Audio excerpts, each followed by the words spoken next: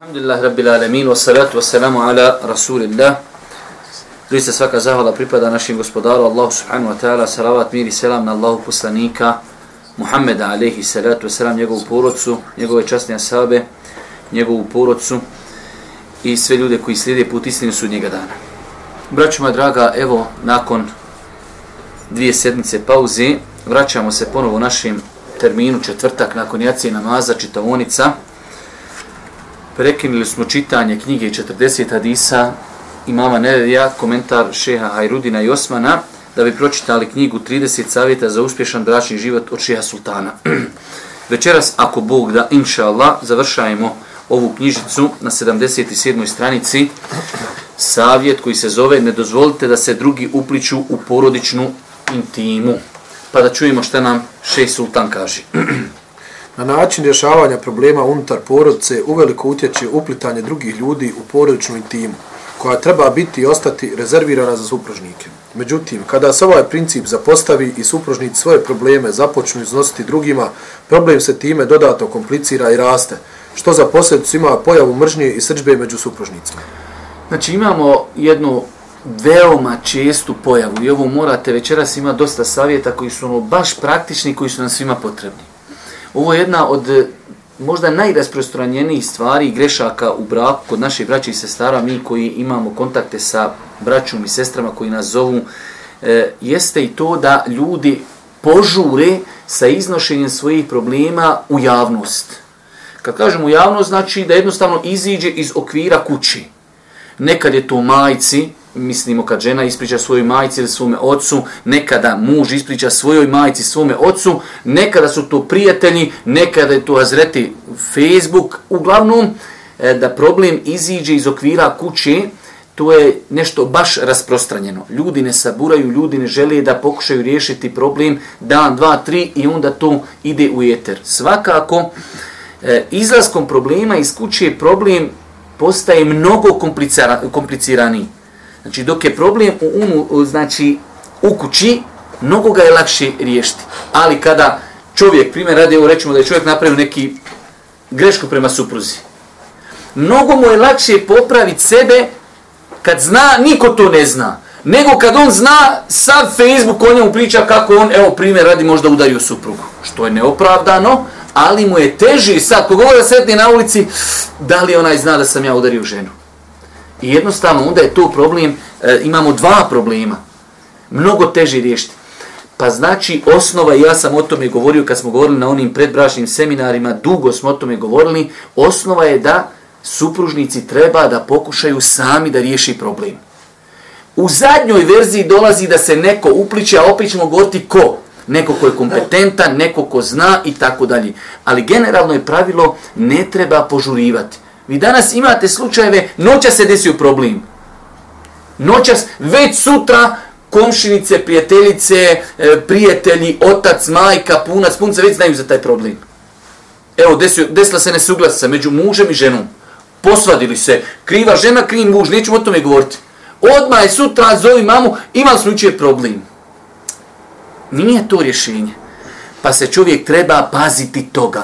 Treba se paziti toga. Dobro, nastaviš da vidimo šta kaže. Druge osobe, kogod one bile, nisu upoznate sa detaljima problema. Čak i ako uspiju razumjeti situaciju, možda nisu u stanju da pronađu adekvatno rješenje za nju. Jer svaka osoba, pa i porodična zajednica, nosi svoje specifičnosti. Ovo je bitno. Mi smo kazali nekom je problem. On će svakako po nekoj inerciji pokušati da nam dati neko rješenje. Ali taj insan nema dovoljno informacija. On jednostavno, mi smo desio se problem i on gleda na nekoga koji je napravio problem kroz tu tačku. Primjer radi, desio se problem i žena je nazvala svoju majku. Kazala joj za problem. Ona svog zeta gleda kroz tu prizmu greške. Nema potpunu predstavu šta se sve desilo. Kakav je inače taj muž, da li uvijek to tako radi, ne radi i tako dalje. Dok ta supruga prema kojoj se napravila greška, ona zna te okolnosti. Pa insan koji bude davao rješenje, neminovno će dati pogrešno rješenje. Mi ćemo vidjeti poslije, ako moramo upetljati treću osobu, onda se ta treća osoba upetljaje na obostrano zadovoljstvo. Muž i žena kažu, zadovoljni smo da dođe taj i taj, da sjedni, aha, pričaj ženo. Žena priča, muž šuti. Jesi završila? Jesam. De ti pričaj. Ovako žena je nazvala svoju majku i ispričala joj verziju. I ona joj je ponudila rješenje. Nismo čuli drugu stranu. Pa znači, to je jedan od problema koji nastaje kada se prerano iznesu problemi iz porodice. Dalje. Može se desiti da zbog njihovog neznanja i nestručnosti u ovakvim prilikama dođe do eskalacije problema i njegovog širenja i prenošenja drugima, zbog čega iznalaženje rješenja postaje gotovo nemoguće nakon što se pretvorio u temu rodbinskih sjela.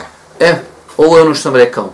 Znači, žena je nazvala svoju majku, majka kazala ocu ili puncu, oni kazali rodbini i sutra sva rodbina priča o tome. Jednostavno tom nekom koji napravio grešku, evo da kažemo on hoće se popravi, mnogo mu je teži. Zato u islamu je došlo ako hoćeš nekoga savjetovati, kako ga savjetuješ? Ne savjetuješ ga javno. Uzmeš brata za ruku, kažeš brate Allah te nagradio, to nije dobro. Mnogo mu je teži kad mu ti sad pred 50 ljudi kažeš brate, aloba ne sjedi se tako.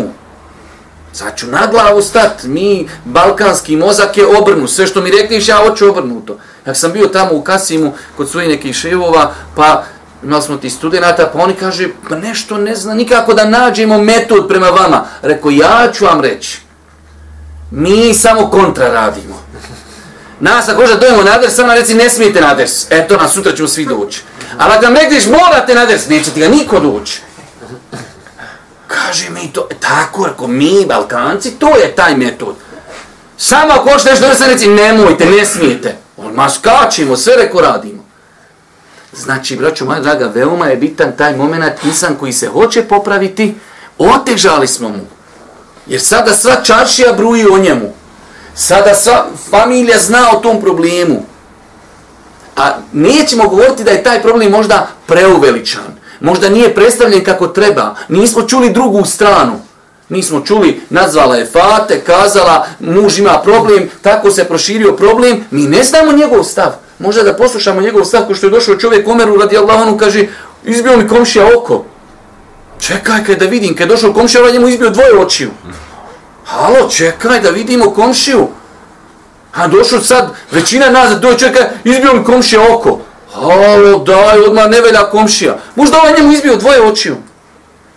Tako i problem u porodici. Kad iziđe od strane jedne osobe, nemoguće ga je tako rješavati i otežava se njegovo rješavanje. Zašto? Jer je se proširio i osoba koja i želi da se popravi, sada mu je mnogo teži. Dani. Iako smatramo da se u osnovi ne treba dozvoliti miješanje u privatnost jedne porodice, ipak savjetujemo da se u izuzetnim situacijama članovi porodice uključe u rješavanje problema, ukoliko problemi narastu i povećaju se, ali sve pod uvjetom da to posredovanje bude mudro, lijepo i uz poštivanje prava oba bračna druga. Evo nekoliko smjernica za to. Imamo ovdje 2 stvari. Ja lično poštujem našeg autora i do sad se nismo skoro nikako protivili onome što je pisao, ali možda je ovo mogao da kaže na jedan malo ljepši način. Prva stvar, generalno je pravilo, znači supružnici od dana kad stupe u brak trebali bi na jasan način da daju do znanja i jednoj i drugoj porodici da nemaju potrebe da zalaze u njihovu privatnost. Roditelji će se miješati onda kada im vi dopustite. Ovo zapamte danas. Svi roditelji će se miješati vama u brak samo ako im vi to dozvolite. Ako od prvog dana roditelj vide ovi žive zasebno, ne želi da im se iko miješa, vidjet ćete da će vam to poštovati. Ali, ako malo nešto se desilo, vi odmah zovete, halo, gore, dole, desilo se, oni vide da je vaša zajednica nije jaka i oni će ulaziti i oni će, žena će, majka žene će reći, halo, nemoj ga trpiti, dođi odmah kući, svekrva će svom sinu, halo, ova ne sluša ovako, onako, zato što si im pustio. I muž i žena treba da imaju zajednički stav niko nam se ne miješa u brak. To je prva stvar. Ovo što je ovdje Šejh spomenuo stoji da se nekad porodice mogu umiješati. Ali nije uvjetno, a on je samo tu spomenuo opciju, da se porodice miješaju. Po meni je mnogo prioritetnije bilo napisati, ako imamo problem i ne možemo ga riješiti, treba uključiti kompetentnu i povjerljivu osobu koja nam može pomoći. Nekada, bez obzira koliko mi uključiti svoje porodice, oni nam ne mogu pomoći. Zašto? Zato što nisu kompetentne, ne znaju to riješiti. To isto pokvarom se auto, idem nazad babu i malo da popravi auto, ali babo nije automehaničar. Isto i u ovom slučaju. Ne može uvijek mama i babo rješavati probleme. Razboliš se, zove mamu, pa doktoru ideš, pokvalilo se auto, ideš automehaničar, imam problem, zove mamu i babu. Greška. I u datom momentu da se desi, primjer radi, muž istu kao ženu, nema ko da stane iza nje, ona nazove babu, kaže, slušaj, Boga mi, svojim se ne dođe babu i kaže, halo, dečki, slomit ćemo te, drugi put uradiš. I to je već, ima mjesta da se nazove babo. Ali neke porodične probleme ne može ti pomoći babu zato što i on ne zna riješiti. A šejh je išao u tom pravcu, znači generalno gledao je na problem dopuštanje drugim porodicama da se umiješaju u našu porodicu. Ali generalno pravilo znači, ako imamo problem i nismo ga uspjeli riješiti, onda se traga za osobom koja je kompetentna i povjerljiva. Mora biti povjerljiva da ne bi to proširila bez veze, a mora biti kompetentna. Mi možemo kazati svoj problem nekome, a nije kompetentan i da nam poveća problem. Imamo problem u kući i hajde, zvaćemo komšiju da nam pomogne. Komšija u osnovi ima svojih problema, ne zna sebi riješiti probleme. Ti ga zovneš, žena je primjer radi bila u pravu. On kad Saša kaže, ženo, ti spogriješila. Ona jadna već dobila šećer, bubrez joj ne radi, štitna, obolila, sve nešto. I on kaže, i još sad ti kriva. Pa sutra sam još dobije, možda ni vozi u vlakovo. Znači nije kompetentan, pa moramo kad hoćemo rješavati problem, tražiti kompetentnu osobu. I tražiti povjerljivu osobu. Ajde čujemo ove njegove prijedloge. Savjetujemo mužu da suprugu, ukoliko kod nje primijeti nemarnost u izvršavanju obaveza, lijepo posavjetuje da bude strpljiv u nastojanju da ona shvati svoje greške. Tek ako bi supruga odbila da sagleda problem, tada muž o tome treba obavijestiti njenog oca ili stariju braću za koje smatra da su razumne i mudre osobe. Znači u ovom smislu da žena bude nepokorna mužu. Normalno da najviše na nju može utjecati njen otac ili njena braća, pa čovjek pokušao, ženo nemoj tako, ženo nemoj tako, ženo nemoj tako. Normalno da neko ko ima najviše utjecaj na nju jest njen roditelj nazove i kaže volio bi da dođete, da pokušamo riješiti problem, jednostavno žena je nepokorna i tako dalje. To svakako stoji. Dalje. Savjetujemo i supruzi da bude strpljiva sa mužem i da nastoji da pozitivno utječe na njega, pa tek u slučaju da se situacija pogorša i prijeđe granicu tolerantnosti, neka obavijesti svoju porodicu, na primjer svoga oca, brata ili slično, kako se problem ne bi rasplomsao. To je to. Generalno imamo ovu zlatnu poslovicu i njegove završetke. Nije rješenje u bježanju od problema. Dosta puta ljudi bježe od problema, ne žele da pogledaju problemu u oči. Znači, rekli smo, problem trebaju pokušati supružnici riješiti. Ako ne mogu, onda treba da im pomogne neko u tome koji je kompetentan i koji je povjerljiv. Briga o zdravlju, to po meni, zaista sam danas čitao ovu stvar, jedini savjet ćemo preskočiti, briga o zdravlju porodice. Lijepa stvar, definitivno, ali ne u smislu koliko je to bitno kao savjet za bračnu sreću. Jer ova knjiga nosi 30 savjeta za uspješan bračni život, sreća, uspjeh, zdravlje porodice definitivno je bitna stvar, ali po meni malo ne u ovom kontekstu. Uspostaviti saradnju kroz međusobno potpomaganje. Ovo je onako lijepa stvar, pa da čujemo šta nam kaže. Kada čitamo knjige iz životopisa vjerovjesnika sallallahu alejhi ve sellem, nailazimo na fantastične primjere praktične primjene međusobnog potpomaganja u njegovom porodičnom životu. Plemeniti vjerovjesnik sallallahu alejhi ve sellem pravo je svoju odjeću, krpio obuću i radio druge poslove, iako je bio veoma zauzet krupnim poslovima koji su se ticali muslimana. Ipak toga nije omelo da aktivno sarađuje u porodičnim obavezama, što je dokaz njegove skromnosti i ljubavi prema porodici. Ovdje skrećemo pažnju na nekoliko važnih stvari. Znači, ovo je, braćo moja draga, jedan veoma skup savjet. Ljudi ga dosta puta shvate pogrešno. Ja sam o tome mnogo govorio i svi oni koji prate moj rad znaju da sam o tome mnogo puta govorio. Ljudi odu u jednu od dvije krajnosti. Znači, ovdje se govori o međusobnom potpomaganju. da muž potpomogne svojoj supruzi u onome što je njoj obaveza da uradi. I da žena pomogne mužu u onome što je obaveza njemu. Uzmite primjera radi, čovjek je oženio se, ima 4 djeci. Mlad je, nije blaho razmišljao glavom, jedno dijete ima 4 godine, jedno ima 3,5, jedno 2,5 i 1 godinu. Sva ta djeca trebaju mami. Ono što ima 4 godine i ono i dalje kad ode u WC zove mamu, a kamoli ono od godinu dana. I ta sad žena, ona kad bi se klonirala u 4 primjerka, opet joj fali 5 koja će joj pomoći. I sad čovjek dođe, ako nema obazrivosti, ženo, što je ovo po kući malo nehigijenično, što nije ručak na vrijeme, što nije ovo, što se nisi počešljala, pogledajte kakva si ko... Halo, ona guta paurine čoveče, ona sam još što ne razmišlja o samoubistvu. 4 djece, jedno plače, jedno pampers, jedno zubi, jedno ovo, jedno se udarlo, jedno...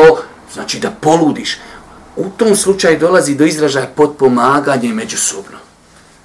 Da muž pripomogne. Šta je problem ako muž usisa kuću ženi? Šta je problem ako muž pomota veš? Šta je problem da muž uzme 2 djece da prošeta sa njima? Šta je problem da muž ide uspava dijete i on saspi sa njim zajedno?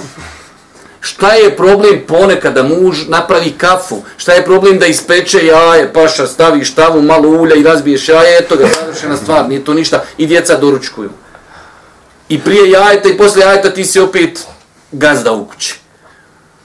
Isto tako, muž ušao u neko poslovanje, zauzet, problemi, zdravstvo, stan, mnogo problema, tu žena treba da prepozna situaciju da mu pomogne u nekim pitanjima koja bi u osnovi treba onda riješi. Pa rećemo primjera radi, o tome će šejh poslije govoriti.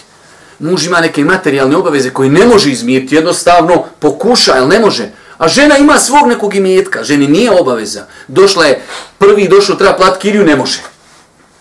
Čovjek se rastegnuo, imao problem s autom, platio djetu školu, ovo ono, a žena ima svog nekog imetka.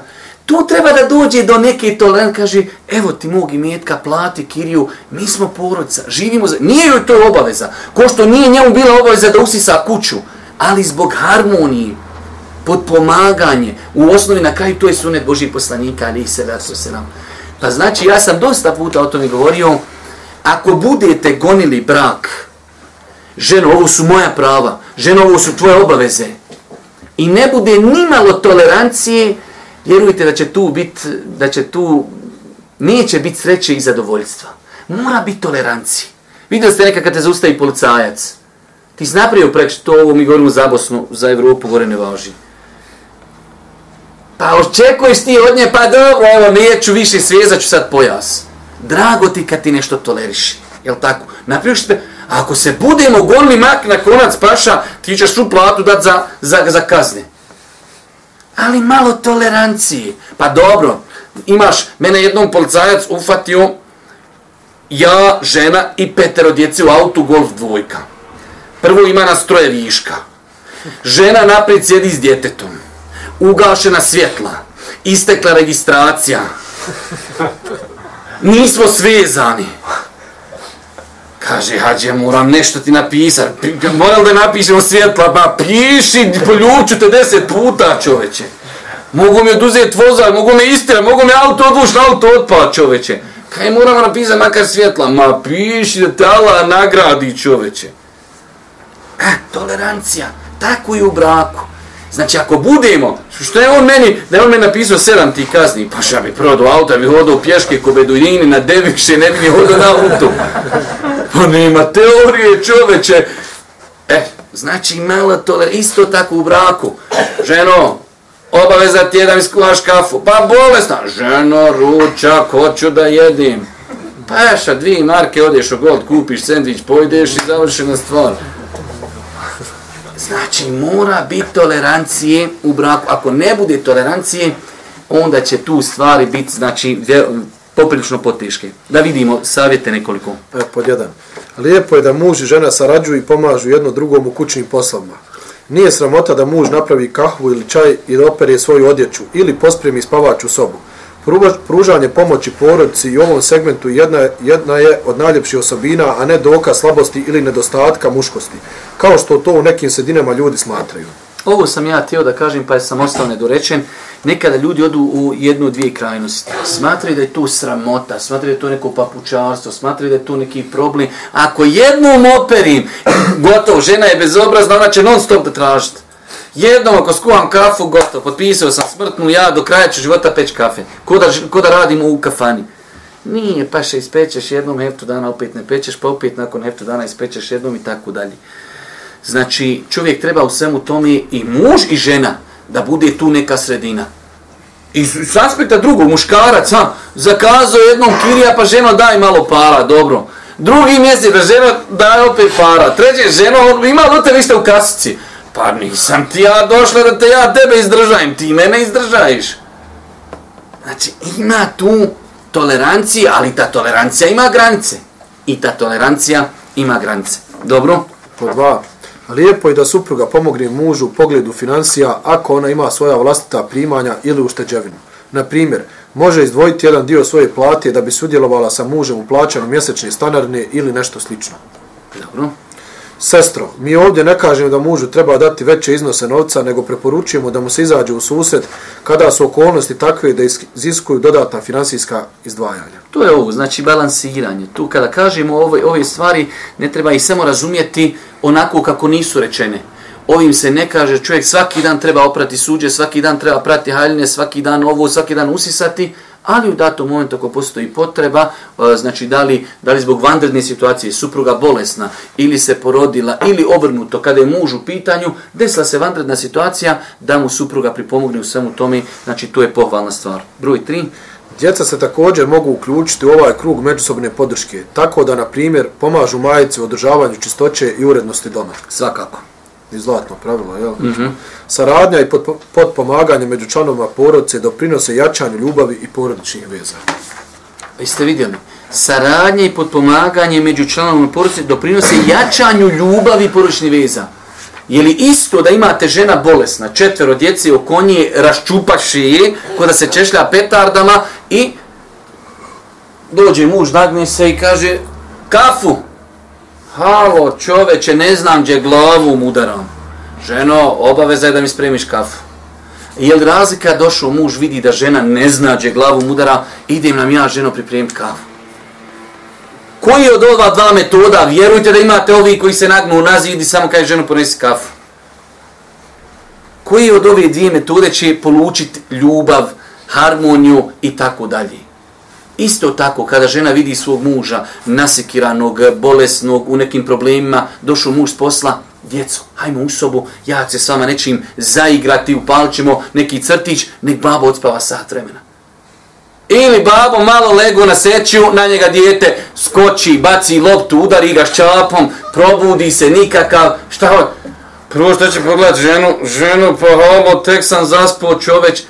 I normalno će doći do svađe, ali kad ima tolerancije, onda su sve stvari drugačije. Dobro, idemo dalje. Iznalaženje alternativnih rješenja. Dobro. Kada govorimo o zabranjenim postupcima ili prekršajima na koje se pojedinci odlučuju radi zabave i opuštanja, nužno je istaknuti postojanje alternativnih, vjerom dozvoljenih sadržaja, čija bi upražnjavanja bilo rješenje u datoj situaciji. Ovdje je generalno jedan lijep savjet, koji po meni opet, kad je u pitanju ova knjiga, možda se djelomično i ne uklapa u ovu knjigu, ali u njen koncept. Ali šta je srž ovoga, znači savjeta, jeste da čovjek u životu, ako su nam neke stvari zabranjene, treba pribjegnuti onome što je dozvoljeno. Pa ako ne možemo otići, evo ovako, iako znam da je to osjetljiva tema, ne možemo otići u 7. mjesecu na ulici na more, možemo otići krajem 4. mjeseca. Možemo otići krajem 8. mjeseca. Pa smo ispunili, ošli smo malo na more, bili smo, malo smo izgorili, malo smo se zaprašili dole, bili smo na moru, nismo napravili nikakav haram. Televizija u kući, dobro, ne možemo muziku, ne možemo filmu, ne možemo, pa šta ćemo? Pa da vidimo ima li kakav islamski kanal, ima li kakvi crtići, ima li i tako dalje. Znači, ako, ili dijete dođe kaj babo, ide društvo na ekskurziju, čirka, 9. razred, pokrivena, ide moje društvo na ekskurziju u Tursku 4 dana. Nema mahrema, tu će biti alkohola, tu će biti bluda, tu ne može. Dobro, ona se normalno će se osjećati djelimično šta? da je ugrožen, ali ti kažeš ne sine, babo će tebe odvesti, idemo u Mostar, ili ako može, ićemo mi poročno u Tursku, ili ićemo mi u Tuzlu, otićemo mi u Neum namo, znači pokušat naći alternativu. Djetu kažeš, ne mogu filmovi i serije, dobro, ali ajde sine, upisat ćemo te da treniraš karate ili tekvando ili fudbal, nađi neku alternativu. Poenta ovog cijelog, znači, prijedloga jeste, ako nešto uskratimo svojoj porodici, nemoj da samo ostane, ne može. Ok, imamo problem, ne možemo možda otići ovdje u neki supermarket ili ovo ili ono, ima muzike, ima alkohola, ok, možemo mi kao porodica otići na igman, možemo se opustiti, možemo roštiljati, možemo se poigrati i tako dalje. Poenta generalno, znači, jednostavno zamislite to svoje neku dijete ili svoju neku suprugu. Ne može ovo, ne može ovo, ne može ovo i stop. Dobro, ako ne može, šta? Ako ne može, daj da nađemo alternativu. Ljeto, vruće, ne možemo na rijeku otići. Pa dobro, ima li neki zatvoreni bazen? Možemo li otići negdje gdje nas niko ne vidi? Da pokušaj, i vjerujte, ja sam lično dubokog ubjeđenja da ne postoji stvar koja je zabranjena, a da za nju nema alternativa. Samo je pitanje koliko mi hoćemo i koliko se trudimo. Koliko nam je stalo do naše porodice. Sve stvari koje su zabranjene, mi ćemo naći alternativu. U granicama će, neko kaže alkohol zabranjen, pa evo ti brate, zemzema i pi koliko možeš. Pa nije zemzem i ovo, pa ne može, ali je alternativa. Pa znači sav ovaj savjet ide u tom pravcu, ako nešto uskratimo svojoj porodici, treba da se nekad se osjećamo. Mi kao stariji, primjer radi. Šta ja znam, tebi je mnogo lakše, nema duhana dobro, nema muzike dobro, nema filmova dobro, jednostavno ti se zapravo, ali djetu, njega to privlači. Ako mu ti ne iznađeš alternativu, on je zapostavljen u društvu, jednostavno on ima svoju energiju, hoće da je negdje ispolji. Pa onda insan treba, znači, kada je u pitanju porodca, ako je nešto uskratio u porodci, da im ponudi alternative. Hajde, ovu prvu nam pročitaj. Alternativa gledanju televizijskih kanala na kojima se emitiraju vjerovom zabranjeni sadržaji jesu televizijski kanali na kojima se emitiraju vjerovom dozvoljeni, korisni i inspirativni sadržaji. Dakle, muževi ili očevi umjesto da naglašavaju zabrane kojima žele očuvati moral i karakter porodice, trebaju ponuditi pozitivne programe kojima će popuniti vrijeme na pravilan način i u kojima će svaki član porodice pronaći nešto korisno za sebe. Dobro, ukoliko porodica? Ukoliko porodica želi putovati u zemlju ili na mjesto gdje postoji opasnost izloženosti javnom nemoralu i mnoštvu grijeha, muževi i očevi će, umjesto da striktno ističu ja ne dozvoljavam zbog toga i toga, kao opciju ponuditi putovanje koje će donijeti mnoge korisne ili jednostavno opuštajuće, ali dozvoljene sadržaje. Kraj dole primjerom. Primjenom alternativnih rješenja čuvamo sistem i red porodice, te održavamo ravnotežu s ljubavlju i pažnjom. Znači, mi smo na ovaj način postigli dvije koristi. Prvo, mi smo odgovorni pred Allahom za porodicu. U anfusekum alikum nara.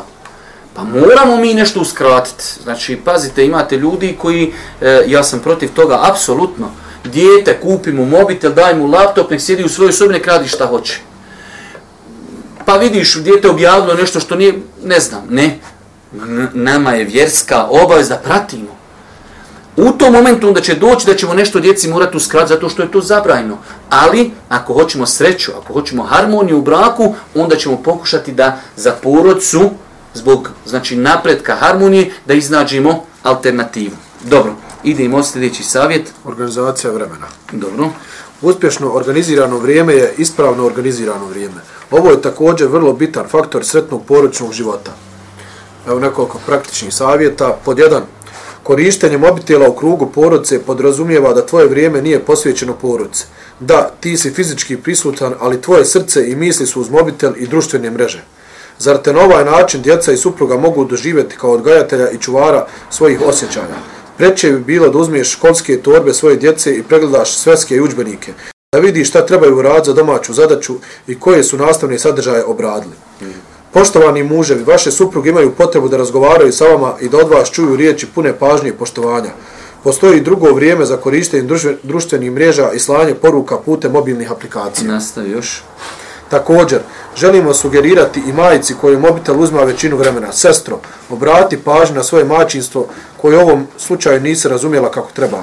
Tvoja djeca čeznu za ukusnim i zdravim jelom koje si ti napravila svojim rukama, a ne za onim koje je naručeno iz restorana.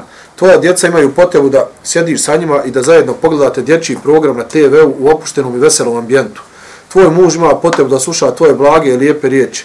Zar će sve to zanemariti zbog pretjeranog korištenja mobitela? Znači ovdje organiziranje vremena misli se da čovjek treba racionalno rasporediti svoje vrijeme, a svakako, ja sam vam rekao više puta, u današnje vrijeme čovjek u ovim teškim momentima, između ostalih momenata, znači imamo bitnu stvar egzistenciju da pokuša obezbijediti, da se edukuju u pogledu vjere i porodca. Za mene su to u današnje vrijeme najbitnija 3 temelja na kojima opstoji naš život.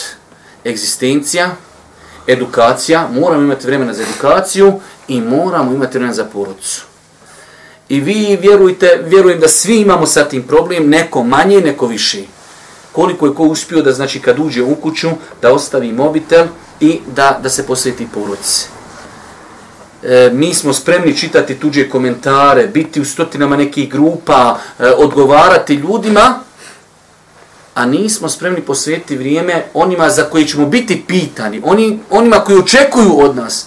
Naše dijete ima potrebu. Normalno ono će vremenom, jednostavno naučit će se da mu neko drugi posvećuje pažnju. Da li će to biti internet, da li će to biti YouTube, da li će ovo ili ono, ali će on otići od tebe. Ali zato kad sutra padne u probleme, više mu ti nisi autoritet. Pa je veoma bitno da čovjek posvećuje vrijeme svome djetetu, svojoj supruzi, supruga mužu. Da muž ima vremena, koliko puta nam dođu sestre, evo možemo reći da čovjek dnevno sat vremena je u kući na mobitelu, ok. Ali da čovjek dođe s posla i samo skine ogrtač ili kaput i odmah sjedni dok pregleda e-mailove, dok pogleda malo vijesti, dok ode malo na društvene mreže, vrijeme spavat. I tako iz dana u dan. Šta će reći ta djeca, šta će reći ta supruga? Pa gdje smo mi u svemu tome? Koliko mi vrijedimo kod ove osobe? I obrnut kad je u pitanju majka i tako dalje. Pa znači, veoma je bitno da čovjek pazi, evo ova knjiga, pošto je alhamdulillah pisana u savremenom dobu, ovakve savjete ne možete lako naći u nekim starijim knjigama. Konkretno problem mobitela. Ja sam govorio, vallahi, ima situacija da nam dođe sestra i žali se, kaže, s mužem leži u postelji na bračnom krevetu i on sjedi, dopisuje se i to dopisuje se sa drugim ženama i leži pored mene. Pa ja ne bi smio zaspati pored te ženi. Jer problem je kad zaspiš da te ne zadavi, da na tebe razumije, znači da ne uzme, ne znam nija šta ti može sve uraditi. I to hajde jednom se desilo, ali da čovjek to radi takvom kontinuom mjesec, 2, 3, godinu, 2, 3, čovječe, pa to je insan, to je biće, nije to zid. Znate koliko problema nastaje u porodci kad se ne zna tehnologija koristiti na ispravan način. Vjerujte koliko više sestara nego muživa javi svojim problemom. Muž je zapostavio svu porodicu, ženu, djecu, on je 24 sata na Viber grupama, na WhatsApp grupama, na Facebooku ima 16 profila, dok svaki profil uđe u njega, dok ga dešifruje, očifruje, dok svima odgovori, dok se sa svakim posvađa, jer on je dežurni policajac na internetu, mora odgovoriti političarima, dajama, svima, ekonomistima, dok on to sve uradi, žena je djeca, čoveče, nema ih nigdje na mapi. Pa insan treba da pazi kako će rasporediti te stvari. Možeš nam, hajde, pročitaj organizacija vremena. Organizacija vremena podrazumijeva i davanje prednosti važnijim nad manje važnijim kada se radi o porodičnim potrebama i obavezama. Ovo generalno sav savjet jeste da u porodici mora da znamo da ima nešto što je bitnije, makar nešto bilo bitno, ima nešto što je bitnije. I moramo to uvažavati. Bitno nam je da odemo mi negdje poročno, ali je se desilo da prije toga se desilo nešto bitnije od toga, roditeljski sastanak, moramo otići, ili neki poslovni sastanak, ili. Pa znači, veoma imate ljudi, nema ništa, najbitnije je moj mobitel, najbitnije je Viber, najbitnije je WhatsApp, najbitnije je internet. To je njemu najbitnije. Djeca, zubi im ispadaju, ne znam, ženo vodi. Bolesna djeca, jesi bio na roditeljskom, jesu završili zadaću, jesu najzorko, ne znam, meni je bitno da sam ja tu, u svom virtualnom svijetu. Ne zna čovjek uopšte, zapostavio sebe, zapostavio ženu, zapostavio djecu, mamu i babu, taj ne zna čovječe, ne zna broj svoje mame i babi. Sve on zapostavio zbog tog virtualnog svijeta. Pa moramo, znači, rasporediti ispravno prioritete. Oprostio sam ti sljedeći savjet 89. Oprostio sam te. Poročne relacije prožite su kako pozitivnostima, tako i određenim nedostacima, propustima, neznanjem, neprijateljstvima prema drugom i drugačijem. I to u odnosima između supružnika ili između roditelja i djece ili između braće i sestara. Greške su neminovno prisutne kod svakog ljudskog bića. Lijepo bilo da usvojimo prekrasnu osobinu koja će nam pomoći da od greške ne nastane katastrofa. Ta osobina je praštanje. Objavljeno je mnogo ajeta i hadisa koji govore o izuzetnoj vrijednosti praštanja, preporučujem izboru reagiranja među ljudskim odnosima. Preporučenom izboru reagiranja među ljudskim odnosima. Uzvišeni Allah kaže, a da oprostite, to je bliže bogobojadnosti. Ti praštaj i traži da se čine dobra djela, zatim neka im oprosti i ne zamijeni, zar vama ne bi bilo drago da i vama Allah oprosti? Jedno od Allahovi lijepih imena jeste i onaj koji prašta i prelazi preko grešaka, El Afu, pa ga mi uvijek trebamo moliti da nam oprosti grijehe i prijeđe preko njih. Mi bismo kao vjernici trebali vjerski i moralno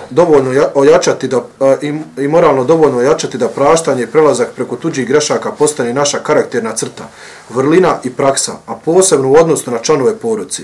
Svi mi imamo mahane i propuste, pa zašto onda ne bismo praštali drugima? Generalno, onaj insan koji u životu ne nauči ovu lekciju imaće puno problema.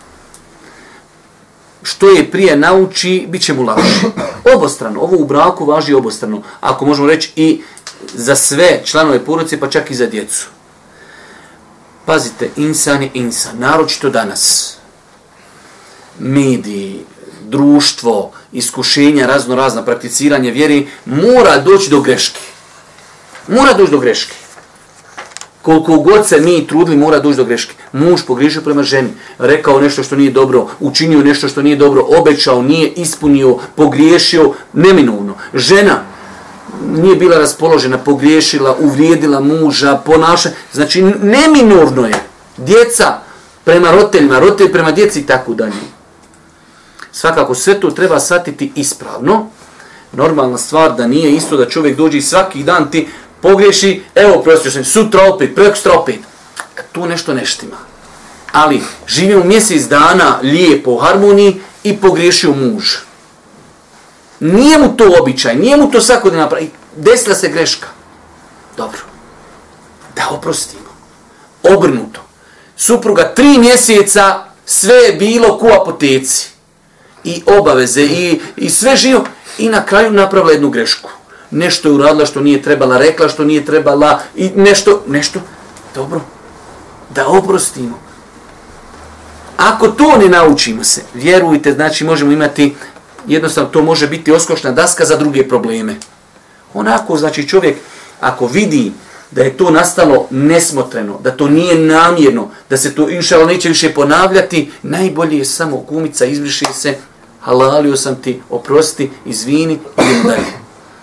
Pa je to jedna veoma, veoma bitna stvar. U protivnom, znači može iz toga proizići mnogo svašta drugih većih stvari. Nastavi nam pročita još. Nama je drago kada nam nadređeni prijeđu preko greške na poslu, a također volimo da nam oprosti drag prijatelj kada se prema njemu ogriješimo. Zašto onda ne bismo oprostili i našim suprugama s kojima smo proveli život ispunjen ljubavlju i požrtvovanjem? Zar supruge nisu spremne oprostiti mužama koji su učinili toliko dobra u proteklim godinama bračnog života? Djeca bi trebala znati da su njihovi očevi brižni, te iako ponekad pogriješi u nekim postupcima, to ne umanjuje očinsku ljubav i najbolje namjere. Kada članovi jedne porodice opraštaju jedni drugima, onda je ta porodica srećna i bezbrižna. Znači, opet se vraćamo na ovu istu tezu. Ko što mi volimo da nam neko zažmiri malo na naše neke propuste, isto tako trebamo i mi isto gledati drugi ljudi. Ne možemo uvijek očekivati halalte mi, oprosti mi, ok, ali dobro, kad mi preogriješimo prema tebi, isto tako. Sad dolazi do izražaja ona teza o kojoj smo puno puta govorili. Mi smo možda spremni na poslu, pogriješio i radnik, ali vidimo da dobro radi, ali pogriješio, tolerišimo mu. Prijatelje imamo, pogriješio, tolerišimo mu. Ali taj prijatelj naš nije nama u životu učinio 1% koliko nam je učinila naša porodica. Mi smo njemu spremni tolerisati. Pa izvini, neću, ok. Žena napravi grešku, 3 mjeseca je sve bilo ok, i hrana, i odjeća, i ambijent, i djeca, bez zamjerke, i greška.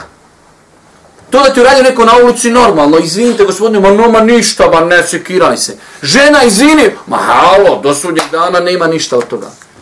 Ne može. Pa znači, sretna porodica je ta porodica koja u tim nekim momentima kad se potkrade greška, koja svakoj može da se desi, treba znači da bude tu djelimično tolerancije. Idemo dalje. Emocionalno zadovoljstvo i ispunjenost. Jednom prilikom držao sam predavanje za 30 odraslih muškaraca koji su učestvovali na poročnom seminaru, pa sam im pred kraj rekao: šta mislite da svaki od vas pošalje poruku mobitelnom svojoj supruzi da joj napiše volim te? Začudio sam se njihovoj nezainteresiranosti i nevoljkosti da to učine. Malo sam sačekao, ali nije bilo koristi. Nakon toga diskutirao sam sa njima o razlozima njihove nezainteresiranosti, pa su mi mnogi od njih odgovorili da nisu navikli na to, drugi su kazali da nema potrebe za tim, a treći rekoše da im nije jasno kakva je korist od toga.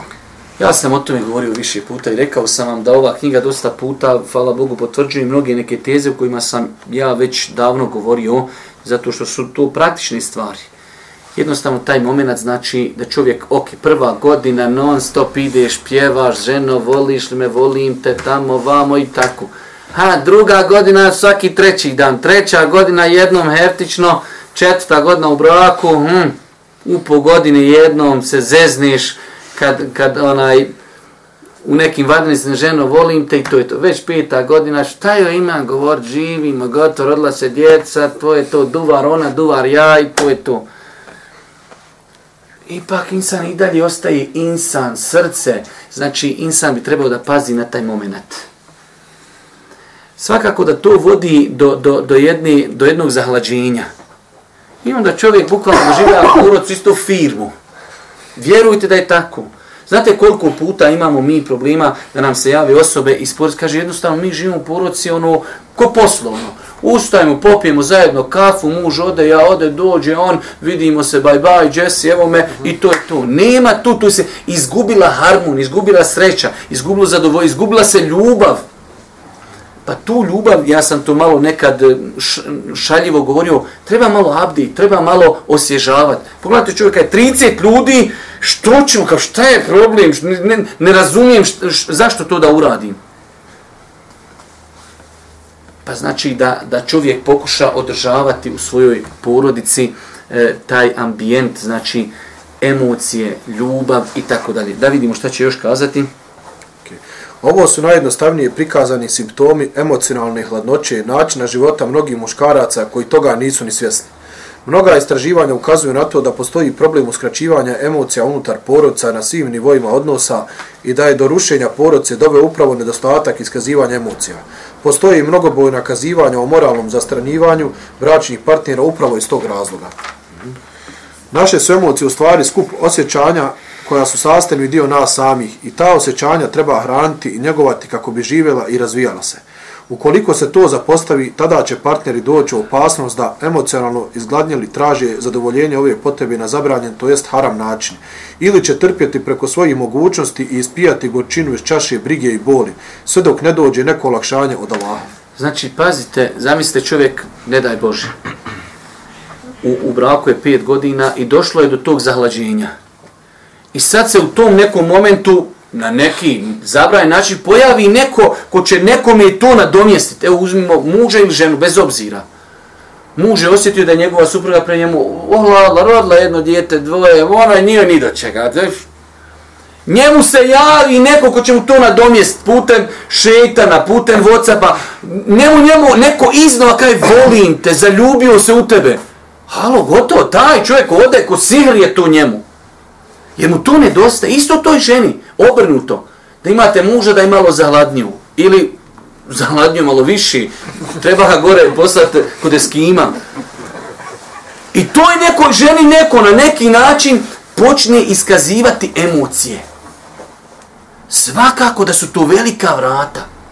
Sam imao jedne prilike, ne volim o tome pričati, ali jedna osoba se nazvala me kontakt tako nezadovoljna sa svojim mužem u pogledu intime. Pa sam ja pošao neke ko prijedloge, ko alternative, ja znam da to nije dobro, ali eto malo do... Žena mi kaže, halo, treba mi čovjek, nemoj više da se više varamo. Kratko, jasno, treba mi muškarac. Možemo sve nešto, ali gotova stvar. Tako i u ovom slučaju. Zamislite ženu koja nije od čovjeka čula 3 godine da je voli. A možda je čula da je krava, da je ovo, da je ono, da je vaka, da je nakva. I sad dođe neko preko WhatsAppa i počne se njoj dodvoravati. Jesi lijepa, kako si ovo, ja te volim. Pa normalna stvar da će otići. Normalna stvar. Pa znači iz toga mogu proizići problemi. Zato što vidite kako je to čovjek lijepo pojasnio. Jednostavno to je nešto u nama što treba raniti, što treba njegovati. Ta potreba da neko iskaži svoje emocije prema drugom, znači spolu. Tako da je to, vjerujte, veoma bitno. Naročito danas. Ti danas zakaži, ima drugih 100 koji kucaju čovječe tamo koji sjedi 24 sata, on će njoj lagat 15 dana, 15 mjeseci da je voli dok je samo ne odvede od tebe. Ne voli ni on nju, bolan, to je pitanje uopšte ko je i šta je, ali je njemu bitno da ti sruši brak. A insan kad je u problemu, ti nekad ne možeš da vjeruješ kako ljudi nekad padnu lako, ali džaba je. On je u datom momentu, u periodu slabosti, naišao je neko koji njemu pružio ruku. Završena stvar.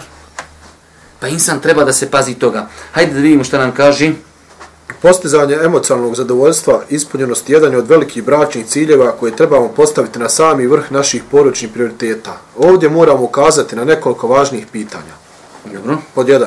Muž koji s vremena na vrijeme uruči svojoj supruzi neki poklon, na taj način dovešće do emocionalnog zadovoljstva i svoju ljubav izliti u samo središte njenog srca. Znači, jedan od metoda, ne mora to uvijek biti samo volite, nekad je pažnja, s vremena na vrijeme, nakon 2 mjeseca, neki mali poklon, da ne bude svaki dan, idem s posla, ostavljam kaput na internet, jedan dan nešto novo.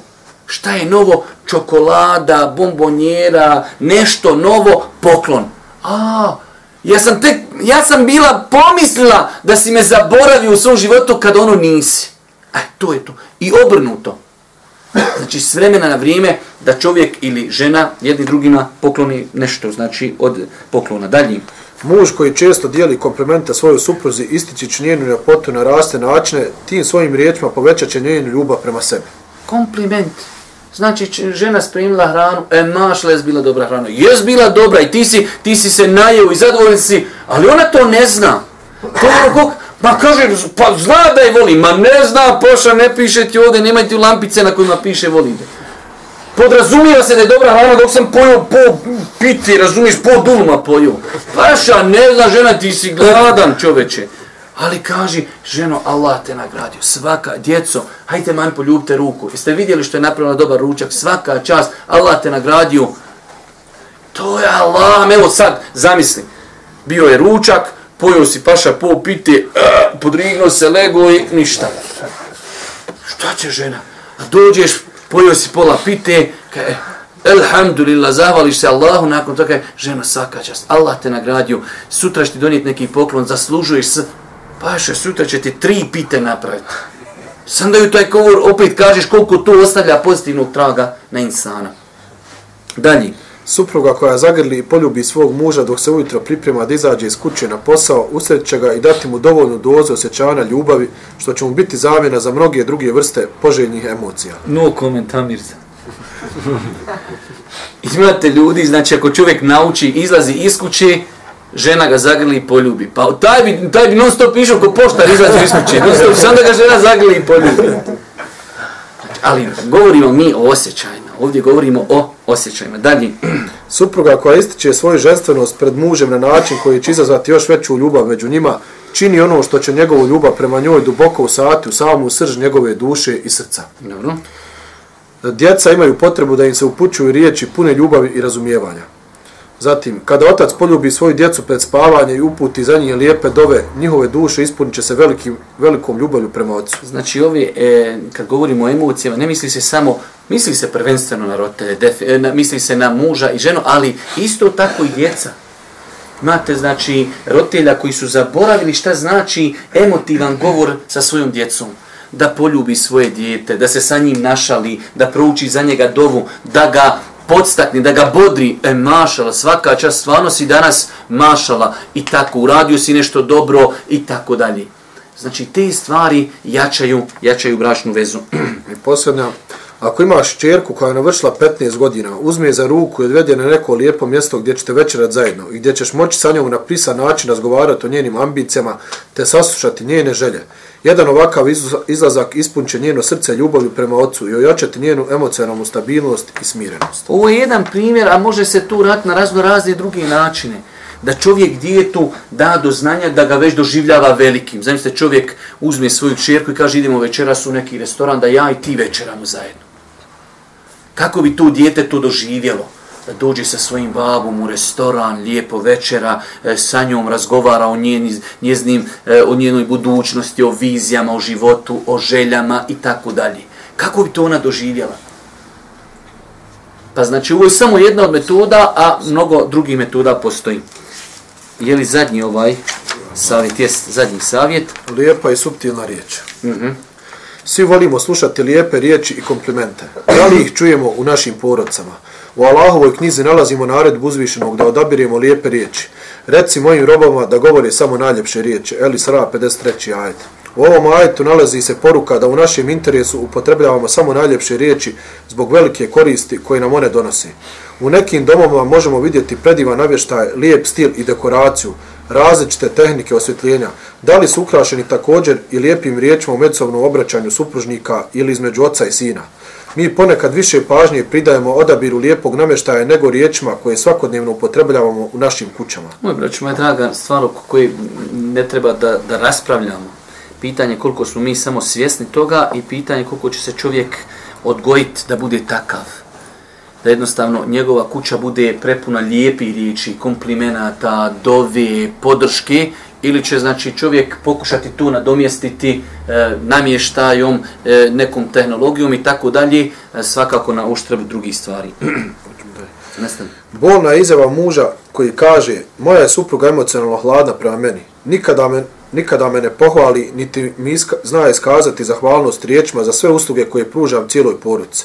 Zar moja žena nije u stanju da mi pokloni riječi? Hvala ti ljubavi za ono što činiš za sve nas. Ili Allah te nagradi za tvoje dobročinstvo prema nama. Vjerujte, mislim, insan ne treba samo problemi, ne treba glumiti. Znači, to toliko ostavlja velikog traga na insana, obostrano. Čovjek je, evo rećemo, čovjek je u osnovi zadužen za egzistenciju, za porodicu. Ali je tolika razlika da on primijeti da neko to njemu cijeni. Isto je sve. Isto, možda ta žena u osnovi to njemu cijeni, samo mu nije rekla, ali zato je problem kakav je podrazumijeva. Nema podrazumijeva se. Je li problem da žena, nakon što je muž došao, ili možda odveo ženu i djecu negdje u park, ili odveo na večeru, ili kupio mjesečnu podmiru, ili odveo djeci kupio nešto što im treba na početku školske godine, ili pa da mu kaže i žena i djeca: Allah te nagradio, zaista nas paziš, koliko truda ulažiš radi nas. To je čovjeku, daje mu elana, daje mu morala da nastavi, da ustraje, jer vidi da mu to neko cijeni. Neko dovi za njega, neko mu to priznaje, neko mu to cijeni. Nije mu to, normalno će se to i prije toga reflektovati kroz vid zahvalnosti praktično. Jer insan koji je zahvalan jezikom, vjerujte da je zahvalan i praktično.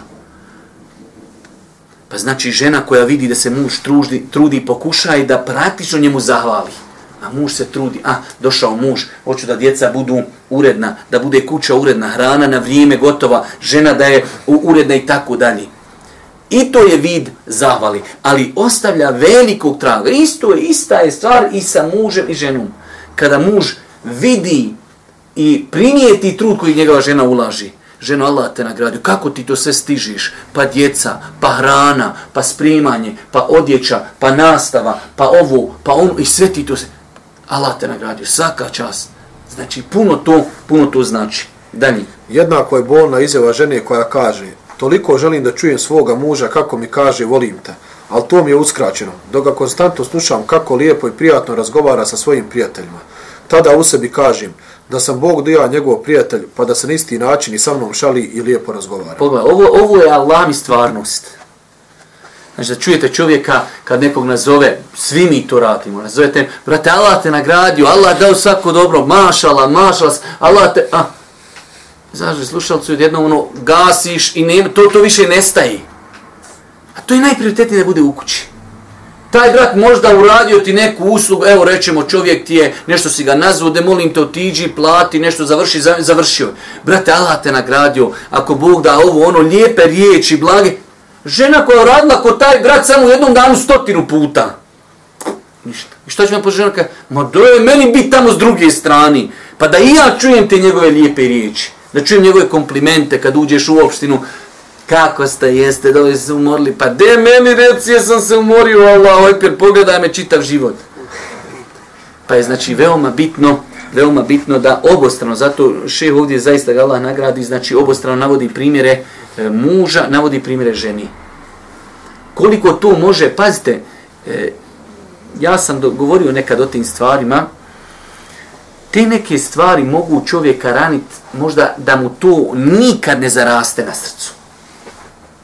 Živi čovjek s tobom u braku ili žena sa mužem, ona ima ranu na srcu, ali neće da mu kaže. Čitav život ona osjeća tu bol. Zbog nekakvog postupka. Tako da insan treba da pazi na te stvari. Dalje. Teško nam je kada čujemo djecu koja se žele i govori. Zašto od svoga oca ne slušamo riječi pohvali, moralne podrške i ohrabrenja? Kada će naš otac prestati sa psovkama i proklinjanjem? Zar nemamo pravo da od njega ponekad čujemo lijepe riječi? Zaista je to što se dešava u našim porodcama katastrofa ogromnih razmjera i hitno nam je svima neophodna i potrebna lijepa riječ kao lijek. Stvar je potpuno jednostavna i lahka i nema potrebe za dodatnim izučavanjem i iščitavanjem. Potrebno je jedino imati dobru volju te spoznati koliki utjecaj ima riznica ovih savjeta na kvalitetu i ljepotu porodičnog života. Praktični savjeti. Pod 1. Ako želiš da supruga svoje srce ispuni ljubavlju prema tebi, pohvali njen lijep izgled i odabir njene odjeće. Svakako vidite ovo, obostrano. Možeš ti ženu pohvaliti, došao s posla, ona kosa joj, kod se češala petardom. Kaže, ženo, pa gdje takvu petardu nađe? Znači, obostrano, žena pokazuje pažnju prema tebi, ti na to uzvraćaš. I bez veze je žena, svaki dan ti dođeš, ona se sredila, počešljala, obukla, ti ništa, purneš, daj, idem ja vidjeti svoje frendice tamo šta su mi komentarisali na Facebooku. Jednom se obukla, 2 puta, 3, 4 dan ti dođeš, ona pregaču nosa, peša puna brašna, nije se počela, šta će se, čovjek ne vidi, on nešto drugo gleda. Pa znači, obostrano, ako primijetiš da neko tebi posvećuje pažnju, dokaži mu da ti to primjećuješ. To je veoma bitno. Dalje. Pod 2. Pohvala koju supruga izražava za muža pred djecom i dove koju upućuje za njega utjecat će na to da otac bude uveliko cijenjen kod svih članova porodice. O tome smo govorili. Više puta kroz ovu knjigu smo govorili da roditelji trebaju biti primjer praktični svojoj djeci. Jer djeca su, pazite, ko spužva. Kada djeca vide, primjer radi, da majka nakon što je otac došao sa puta, nakon što je došao umoran, da vide kako majka njemu zahvaljuje, kako mu tepa, kako dovi za njega i na kraju krajeva i postakni djecu, kaže, babo je došao, idite poljubite mu ruku, dovite za babu, pogledajte šta vam je kupio, koliko se trudi, sve to. Znači, to ostavlja velikog traga na djecu. Pod 3. Našim je kćerkama neophodno da ih bodrimo riječima koji će ih potaknuti na veće uspjehe na obrazovnom planu, što je daleko bolje i korisnije od riječi prijekora i kritike koje koriste mnogi roditelji. Dobro. Pod 4. Tvoj sin treba čuti riječi pohvale i podrške zbog toga što redovno klanja ili zbog toga što je posvećen učenju ili izgradnju svoje ličnosti. Pohvale će unaprijediti ljubav među vama i zaštititi sina od emocionalnog zahlađenja u odnosu prema roditeljima, što je slučaj kod mnogih mladića danas. Riječi pohvale i podrške daleko su djelotvornije od vrijeđanja i kritika. Ovo je generalno pravilo, naš mentalitet je i generalno takav, ali treba se popravljati. Znači, mnogo je učinkovitije kad čovjeku hoćeš nešto ukazati, da mu ukažeš kroz pohvalu, nego da uvijek to bude kritika. Svima nama vjerujem da nam toga nedostaje, ali čovjek treba, kao što kaže šejh, nema tu plaho, malo prije, nema tu plaho neke filozofije, treba dobre volje i treba čovjek da pokušava kontrolisati sebe i svoje postupke. I broj 5. Tvojoj kćerki potrebno da osjeti tvoju podršku i čuje riječi pohvale kada sprema svoje prvo jelo, pa makar pri tome u početku i griješila. Pohvali njen trud i zalaganje i uputio lijepe savjete i smjernice koje će u buduće koristiti. Generalno, znači pravilo da čovjek svojoj djeci, ovo je primjer, a u svim nekim drugim stvarima da čovjek djeci daje podršku. Dobro, potrudio se, pogriješio, ok, ali ako Bog da, drugi put će biti bolji. Pohvala je put ka napretku i razvijanju kreativnosti. U svakom slučaju, evo mi smo došli do kraja ove knjige. Ja smatram da osobe koje su pažljivo pratile i osobe koje su se trudile da redovno prate ove savjete, zasigurno se moglo tu mnogo naučiti. Ja sam na početku rekao ove knjige da ono što mi se svidjelo, jer sam ja bio u timu koji radi u ovoj knjizi, prilikom pripreme ove knjige, jeste da ova knjiga nema nijednu fusnotu. Znači da je to knjiga koju čovjek napisao iz svog praktičnog života i vidite da je jednostavno ona praktično čovjeku nudi kako i na koji način da ojača harmoniju u svojoj porodici. Tako da smatram da smo, ajde kažemo, zaokružili jedno lijepo štivo. Hvala Bogu pa je to na kraju krajeva i zabilježeno kamerom snimljeno pa se može naknadno i poslušati. A srž onoga što treba čovjek da zna jeste u ovoj knjižici. Znači ovo što ima, ova knjižica se može pročitati znači za možda sat i pol do 2, tako da moj vam je savjet da i dalje ostanete u kontaktu sa ovom knjigom, mjesec, 2, 3 kada prođe da ponovo neke stvari obnovite, pročitate, pa možda neko i da posluša ono što smo govorili ovdje. Molim Allah dželešanu da nas učiti na putu istine, molim ga subhanahu wa ta'ala da nam bude milostiv na sudnjem danu. I na kraju subhanaka Allahumma wa bihamdika ashhadu an la ilaha illa anta astaghfiruka wa atubu ilejk. Mi u sljedećeg četvrtka, ako Bog da, vraćamo se našoj knjizi komentar 40 hadisa imama En-Nevevija, pa inšallah kad to završimo, onda ćemo odabrati novu knjigu. Allah vas nagradio svakim dobrom.